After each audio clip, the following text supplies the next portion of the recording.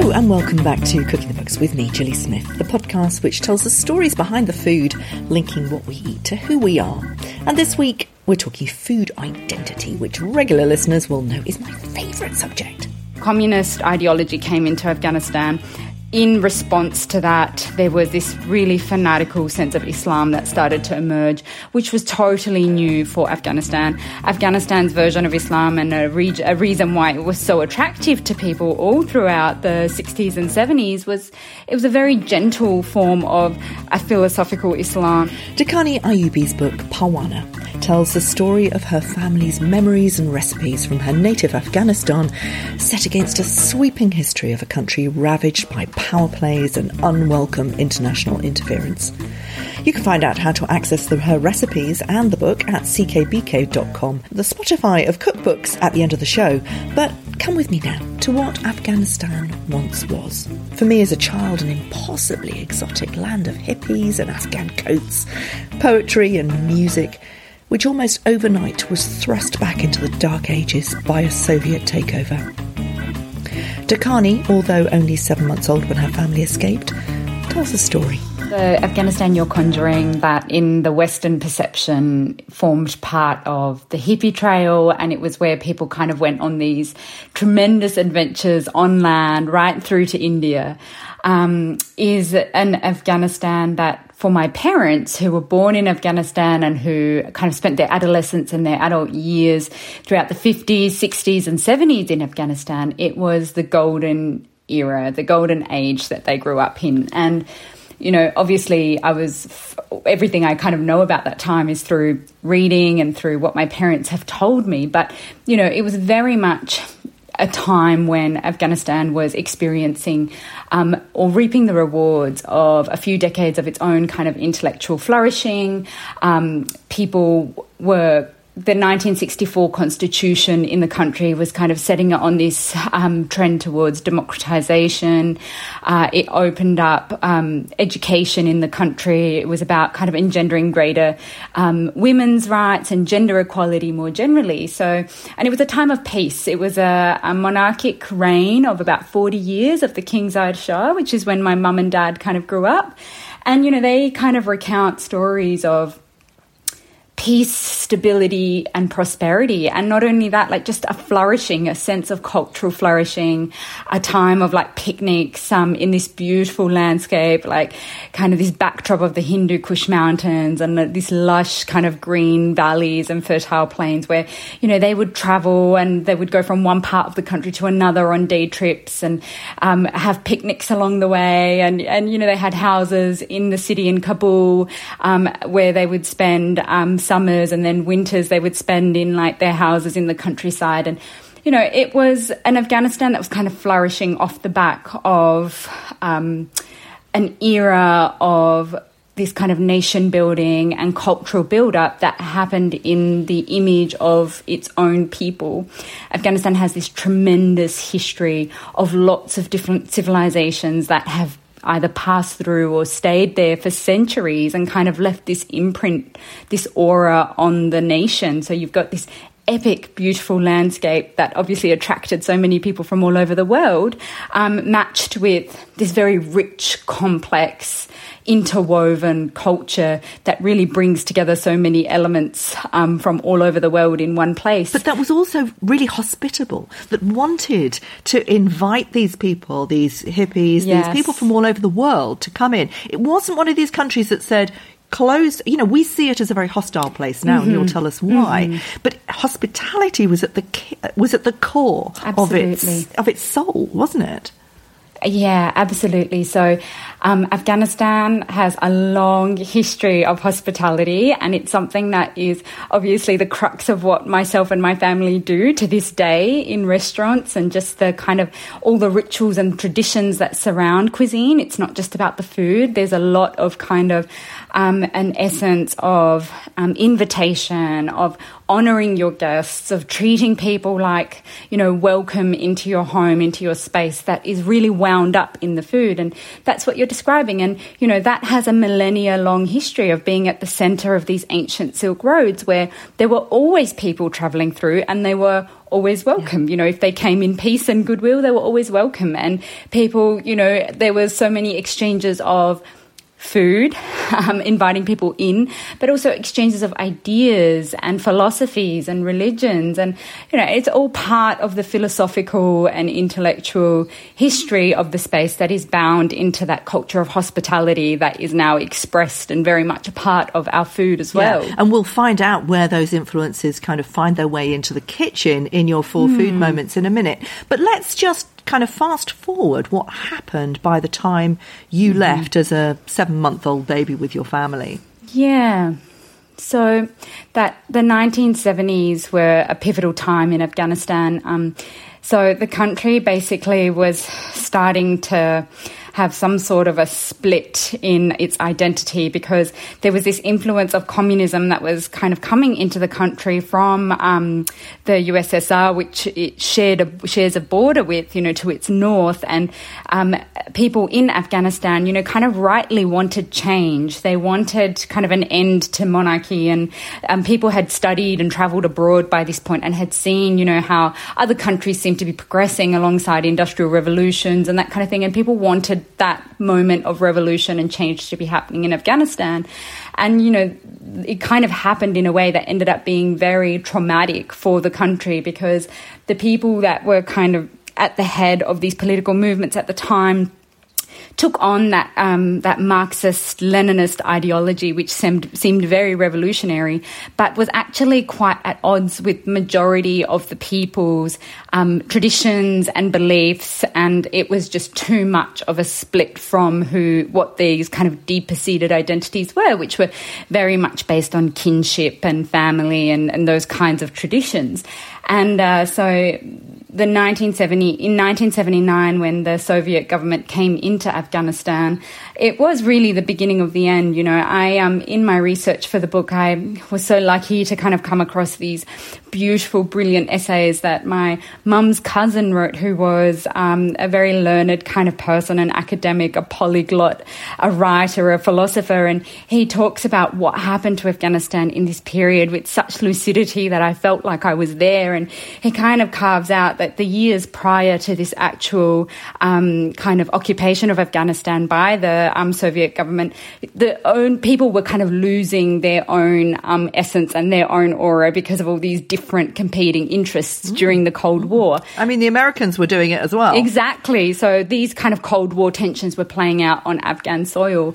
And unfortunately for the country, it just really it was a great departure from who the people were and what they could accept and how they could live.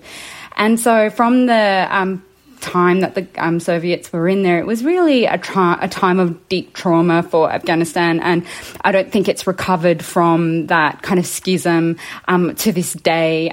It was a time when over half of the population was in exile, displaced either within the country or externally. And that terrible thing happened to Afghanistan, where so many people left, the people with the political knowledge, the education, that kind of thing, to have been able to rebuild a country after conflict. They all left during the 70s and 80s, and my family was one of them, you know, because it was either stay and most likely, you know, face some really terrible consequences, life or death consequences, or leave and try to build a life for your family. And my parents were in a situation where they had 4 young children, and when it started to feel really dangerous by the mid-80s, and there was just a kind of heightened sense of paranoia, and people were missing, and there were all sorts of terrible events like kind of these mass killings and that kind of thing that were happening under the government's watch. Lots of people had to leave, and really that was the beginning. And your father was threatened. That's right.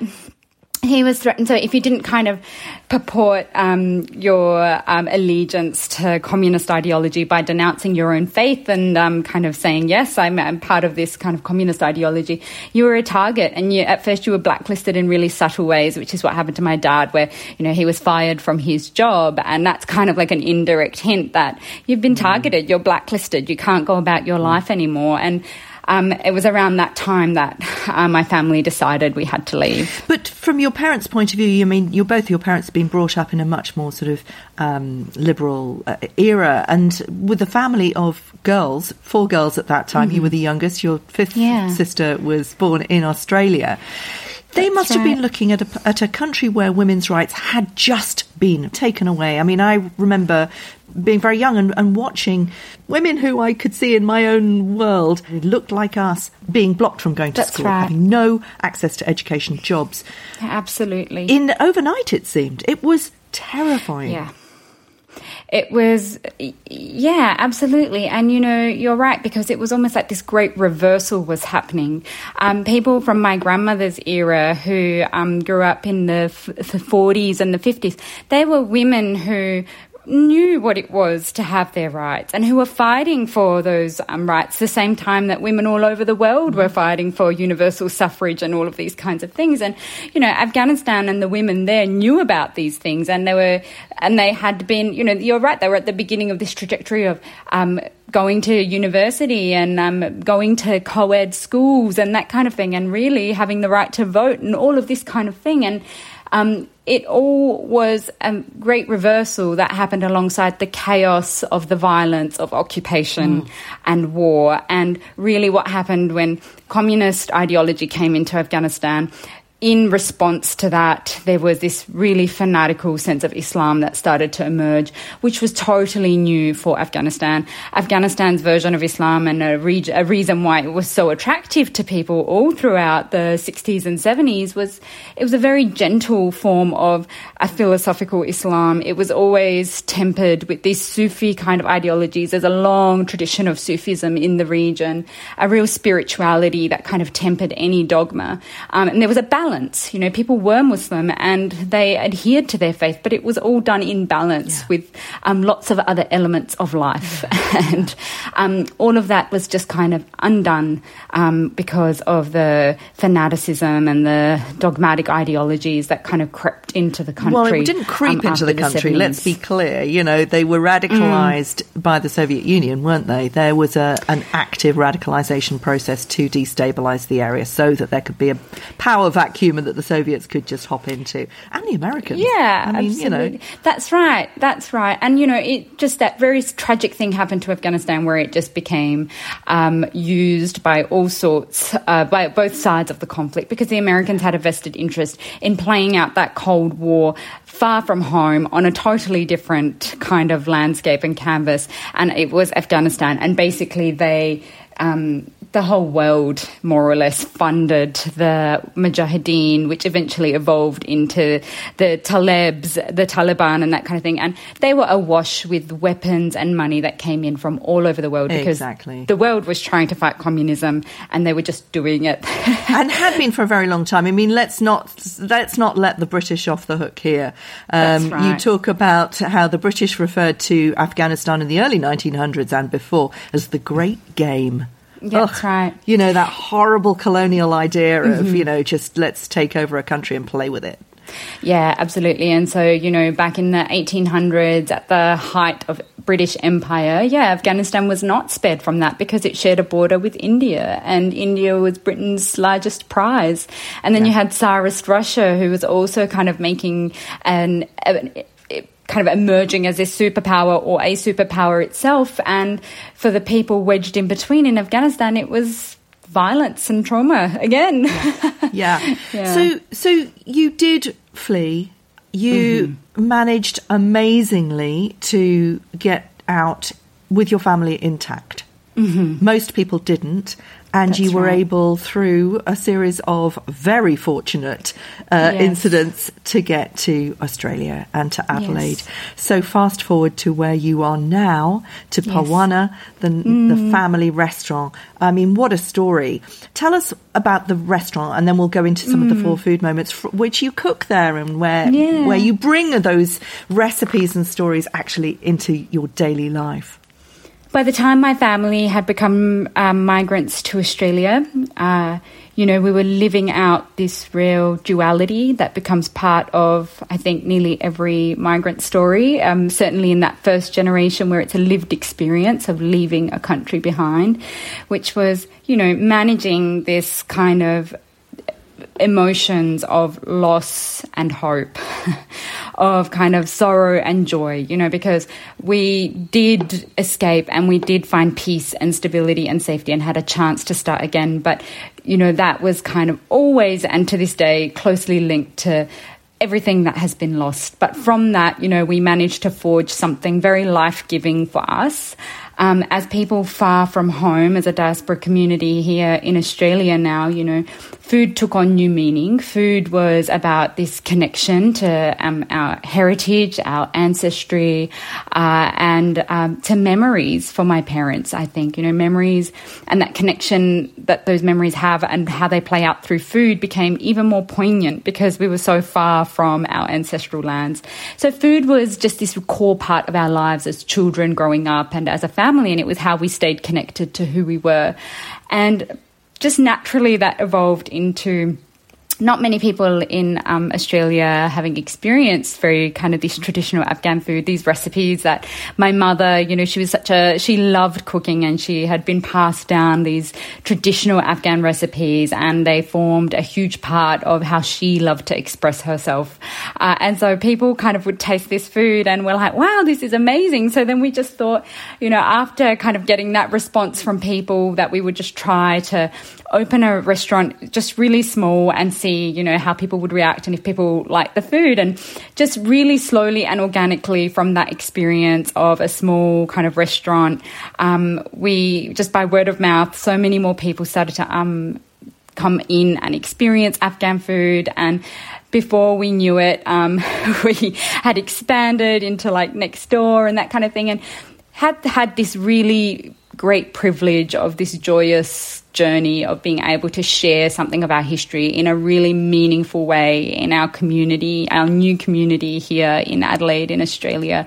And really it's just been a way to be able to shift the kind of image of Afghanistan that now, after the past kind of 3-4 decades of ongoing violence, is an image that is shrouded in all sorts of stereotypes. But, you know, when people have this food that is kind of so rich and beautiful and so familiar in so many ways to them, it's just opened up this whole kind of space for new conversations around Afghanistan through the food. Yeah.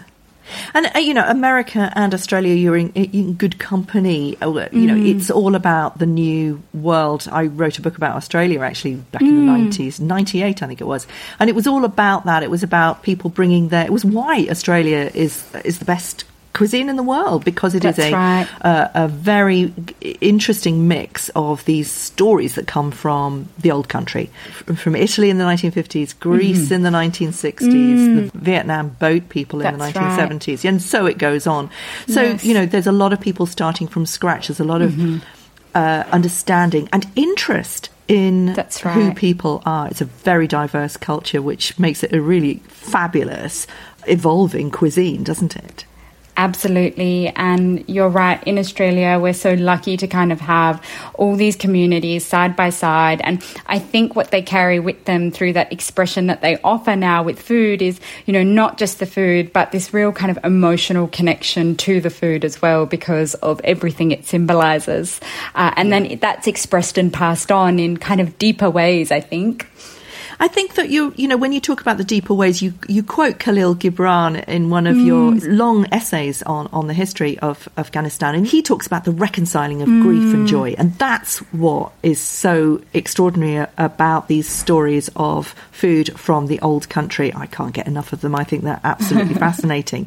Your first food moment really kind of sums that up for me. Yeah. It's char masala. It's like garam masala. It's the mix of spices that forms the core of Afghan food. Tell us about it. I chose the char masala because I think it symbolises the rich histories of exchange that underpin Afghan cuisine, which is, I think, one of the elements of Afghan food that makes it so special and so kind of palatable to so many different people, from here in Australia, we have people from all over the world living side by side, and so many people kind of can relate to Afghan food, whether they're from kind of Asian countries or Mediterranean countries or Indian, for example. And it's because I kind of mentioned it earlier, sitting at the heart of Central Asia, at the center of the crossroads of the ancient Silk Roads, so many different cultures traded through or stayed there in Afghanistan and influenced the cuisine with these kind of multiple ingredients and recipes. And the spices, of course, are part of that story. So, you know, spices that came in through the Spice Islands and India, and they stayed in Afghanistan. The influence of those spices stayed, and they're infused through the food. So the chaat masala, it literally translated, it means 4 spices, but it's basically like a mix of spices that every household or region will have its own specialities of what they want, what they like those spices to be, their own tastes. And in the recipe book, I put a blend that we use, in our kitchens at home and at the restaurants. And it's kind of like a blend of warm spices. Afghans use lots of different spices, things like cardamom, cumin, cinnamon, turmeric, coriander, all sorts of spices, really, bay leaves. But we use it really quite lightly. So you get a hint of all these different spices, but none of them are too overpowering. So the recipe that we have in the book just kind of shares, the proportions of how you might blend those spices together. They're kind of toasted, they're roasted first, so that you kind of, when they're then ground together, you really release this rich aroma and these layered, smoky kind of tastes when you use it in the food. And those spice blends are then used in all sorts of things like our rice dishes, our stew-based dishes, our sauces, meats, that kind of thing. And that smell when they're toasting in the kitchens, for your parents who are still alive, your mum's doing a lot of your promotional stuff. I saw her on the Harvard Bookstore on YouTube. Wonderful. Yeah. Obviously, you've lived in Australia for 30 years now? Yes, over 30. But it must every single time take her back to where it all comes from and her roots. And it is the story of your family that goes through this book, isn't it? It's not just a history of Afghanistan. It's the story of your grandmother and your great-grandmother and all the people who've come before you. That's right. Let's go on to your second food moment and think about that. The Bolani, pan-fried stuffed flatbreads, again, something you'll find in the whole of that area. Yeah, again, so it kind of captures that fusion and that entwinement that underpins Afghan cuisine. Bolanis are these kind of rolled out dough. You roll out the dough, you make the dough. It's just a really simple dough, but it's so delicious. And you stuff it with, really, you can be creative with this, which is why I like this dish. But traditionally, Afghans stuff it with seasonal fillings, things like an Afghan leek called gandana, or meat fillings, which could be like a ground lamb mince filling or a chicken, something like that. Always like really beautifully spiced and seasoned and cooked before you use it as a filling. And really, the reason I chose this as one of my food moments is because for me, as an adult looking back, the reason food made such a huge imprint on me growing up is because Afghan food is about the rituals that precede the eating as well as the actual eating. And so much of what we make is made communally and, with your family, with your friends. And the Bolani, you would all kind of get together, make the dough, somebody would make the fillings, and then it would come time to kind of roll out the dough, and there'd be 2 or 3 people kind of rolling out the dough, and then other people filling them, and then somebody else kind of frying them up. And then we'd eat them hot off a skillet, and you would always dip them into like a sauce, like a herb chutney that we make, or we use a lot of yogurt dairy in our food. It's like a yogurt dip or something like that. And so the Bolani embodies for me it captures the totality of the spirit of Afghan cuisine, which is a real gregariousness and that real sort of sense of joy and hospitality that is a part of Afghan cuisine. Yeah, how wonderful to be able to have a restaurant where you can open the door and share this with people. Yeah, absolutely. I mean, in your small family, when the thing about refugees is that, often you team up with a community of refugees in a place, in a new place, and you build that whole world of sharing food together. Yes. But actually, to in a truly Australian way, that new country kind of culture, open the doors and have people from all sorts of different cultures sharing your food. How wonderful. Is that what happens? Yeah, absolutely. You know, we get people who have, say, of an older generation and maybe from similar cultures to ours, from like India or other parts of the subcontinent. And, you know, they have the food and they tell stories of, you know, so many times I've seen people tear up and just say how much it reminds them of their childhood, their memories, their kind of ancestral connections to home. And you have people who are totally new to the food and who tear up for different reasons of just how much they didn't know that this is what Afghan cuisine could offer, and, you know, kind of just really prying open that door even just a little bit to have like this deeper understanding. And that's really been a massive part of what happens when people come through our doors. Yeah, absolutely. It's about the survival of a culture, actually, and I think that that's what you really are trying to do with Powana. You quote Edward Said saying that survival is about connections. But then you go on to quote T.S. Eliot, the echoes that inhabit the garden. And it's like the ghosts. It's like the ghosts of your pre-childhood memories, the ghosts of your family memories have to inhabit that garden in order for those connections to actually exist. And I think that your third food moment, rice, really encapsulates everything that you write about. You know, it is absolutely, as you say, inseparable from identity and politics, but it's also to do with your rich childhood memories for you and your sisters. Is that why you chose that one? Yeah, absolutely. You know, the echoes in the garden, there is this connection to time in a culture, a very old culture that is Afghan culture, and you don't see yourself as just yourself in this moment. You are who you are because of the layer upon layer upon layer of people and moments and histories preceding you. And when I set out to write this book, that was something that was really at the forefront of my mind, and it came to inhabit almost the framing of the book, because I kind of am subconsciously and consciously aware, because of my kind of these cultural elements of who I am, that, you know, I am who I am in this moment because of everything that precedes me. And I very much wanted the spirit of all of those things to be a part of this writing and this book. And I chose the rice because rice forms a very big part of Afghan cuisine, where a rice culture.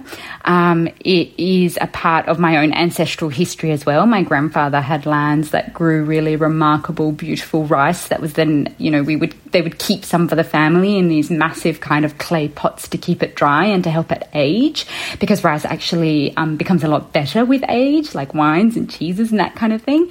And he would also kind of export it around the country, and it was known because of where it was grown as well, this really beautiful kind of landscape in Laghman, which was just the perfect temperature and climate conditions for this rice to grow. And so we are a rice culture, and what that meant practically in terms of my childhood and how I grew up and the memories I have is there were always giant sacks of rice at home. You know, and rice, almost every meal we would have rice with it. And rice for Afghans is not necessarily this simple thing. We have this process of, it's kind of like 5-step intricate process of the way we make our rices. There are different types of rices that you would make. There are palaus, which are really quite separate and elongated grains. And to get to those really long grains, you start by boiling, and then you spice and bake, and then we kind of put all these different toppings on our rice so they're aesthetically beautiful as well when they're presented on a table. And then we have like short grain, stickier rices, that kind of thing, that are really quite nourishing in winter. So rice forms the centerpiece of Afghan cuisine. There are a lot of memories kind of stored in that rice for me as a child, and also for those who came before me. And I now, in the kitchen myself, when I cook every day at our kind of small deli, my favorite thing to make is the rice, because it's almost like this meditative process, and you know when you've done it right because it looks and smells amazing. Yeah. Oh, gosh. I mean, that just makes me tear up, actually, because it's so full of history, story, slowness, acknowledgement, you know, right. Really understanding. I mean, your parents must be so thrilled with you for doing this book. I can't imagine being, shortlisted for an André Simon Award. And in fact, your fourth food moment, I actually cooked while I was watching the André Simons last week. And I was just, smelling it I put it in the oven actually because I didn't know how long it was going to go on. And it was amazing. But I could smell this gorgeous eggplant aubergine dish coming through. But just before we talk about that particular Banjan Biryani, tell us about how your parents are responding to the success of this.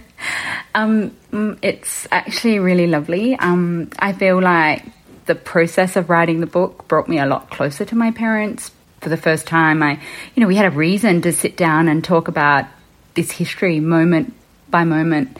And it was really emotional. And I realised through the process what kind of valuable information and what knowledge they were imparting. And I had this moment where I realised, my parents' generation are the last Afghans to remember Afghanistan during its past kind of era of peace, prosperity, and where they thought that their futures were there and that their futures were kind of had no limits. And so I realised in kind of researching and asking them about everything we kind of had been through and kind of evoking their memories of that time, that it was actually a really special thing to do, because those memories die out with their generation. And it was the first time I had really engaged with them so deeply on all of these things. Of course, I always knew about, who I was and where I came from, but this gave me so much more depth of what that was. And I pieced myself together because I knew them better. And so on that level, it was really an emotional process bringing it all together. And now that the book is out in the world, my parents are just overjoyed, they almost can't believe just how much people are engaging with the book, and they feel as though, for us, it was always about this act of preservation and sharing, this culture, this identity that was at risk of being scrubbed out for all sorts of kind of reasons, right? And so for them to be able to say, oh, well, here is our book and here's our story, it means the world. And so it's just been a very emotional and rewarding process for all of us. Yeah, it's a wonderful thing to put down family recipes, but to put down a whole culture and nation's heritage through food is quite an extraordinary feat.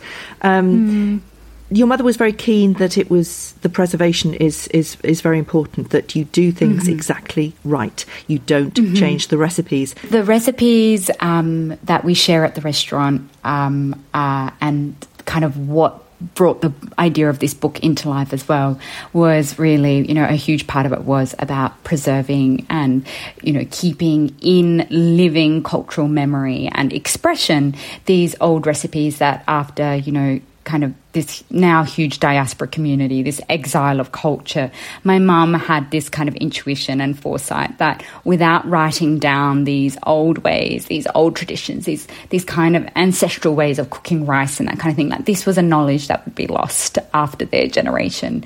And so for her, it was really important. And I remember her saying, and I write about it in the book as well, that the reason she wants us to understand our food and to be able to kind of cook and prepare it is because she realised it was basically like this treasure trove of knowledge and memories and this history to pass down from one generation to the next. And I don't think that means to say that food culture can't evolve and that it hasn't. Afghanistan, we talk about how it is about this entwinement of cultures and these different kind of cuisines merging together to form what is Afghan food culture and cuisine today. So it is about this process of kind of melding in different experiences and ingredients and moments throughout our history to create our cuisine. But for Afghanistan today, because of everything that's kind of happened to it over the last few decades, at the moment, it really is about saying, hang on a minute, here's the baseline. Here are the old ways, these traditions and memories that we need to remember and then build upon as our experiences change as well. So, yeah, it was really about preserving that history and being able to share it as widely as possible. Take us through the Banjan Biryani. So the Banjan Biryani is an eggplant dish, which has become iconic in Adelaide, I would say. People love it. It was kind of like the unexpected hero of the menu, because Afghans love kind of putting all sorts of vegetables in like a really rich, delicious tomato, onion, garlic-based sauce, which forms the sauce base of the Banjan biryani. And then we kind of fry, or you can bake, whatever you like, the eggplant slices. And then we put that into the sauce and we let it simmer and really infuse with the flavours and the spices of the tomatoes, the onion, and all the kind of flavours that are in the pot.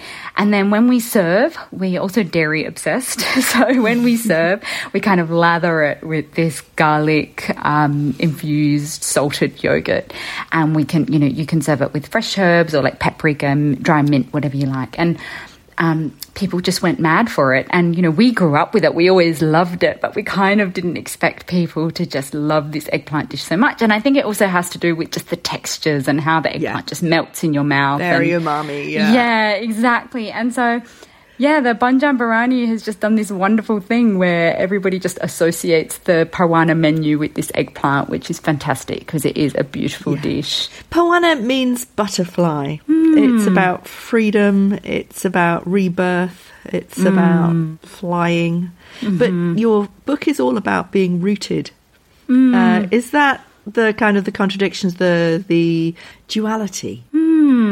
We didn't necessarily choose the name Parwana 10 years ago or 11 years ago when we first opened the restaurant with any kind of like laden meaning like that attached to it at all, In hindsight, I think it's just one of those really wonderful things where you go, yes, it did kind of give us as a family this chance to reconcile, to heal, to kind of contribute something, to metamorphosize and have something to offer, And in the end, we decided Parwana because it is a beautiful word to hear. It just rolls off the tongue.